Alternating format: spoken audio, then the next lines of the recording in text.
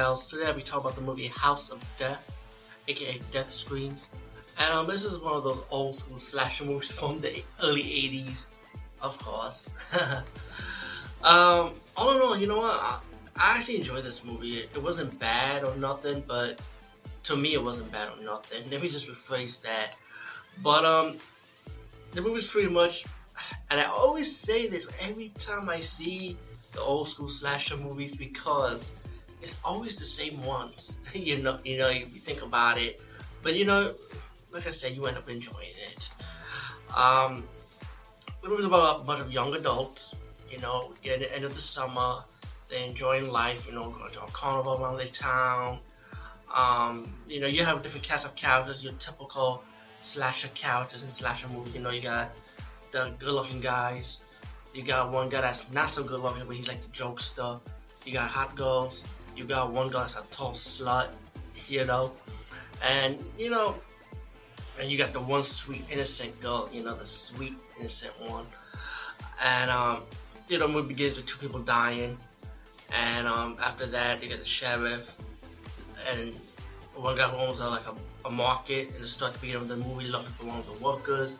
You find out he's missing, which is pretty much the two first victims in the beginning of the movie. Like I say, that's what the movie's about, pretty much.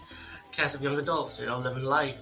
And mysteriously people are dying by a machete-wielding killer. But of course, like any other movie, you wonder who the killer is, right? Well, I won't spoil the killer for you, but I'll spoil the plot for you of the killer. So till then, you're going to hear the plot of the killer. I won't tell you if it's a man or woman, I'll let you guess on that one.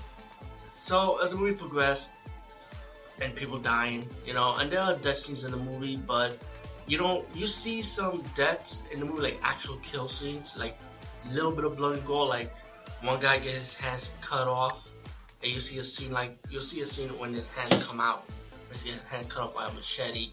But the movie will drag a little bit more with the story and people talking, pretty much having fun. And once the young adults go to the final place, like when it gets towards the movie, like bonfire, and then they move on to the cemetery to tell scary ghost stories, and then they went into the house. That's where you finally have the House of Death. Cause the House of Death, they got killed in the house until towards the end of the fucking movie when they got inside the house, when that's really going on more.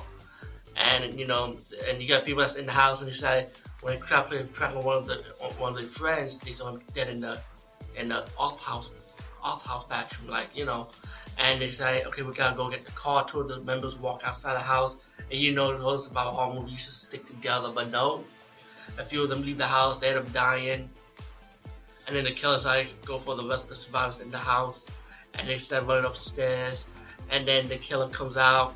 And you found out that the killer has an origin that when the killer was young, he saw these women sleeping with guys for money, pretty much, and that was the killer's motive. Like the killer's women are sluts, pretty much. And even the killer killed guys too, not just women but guys too.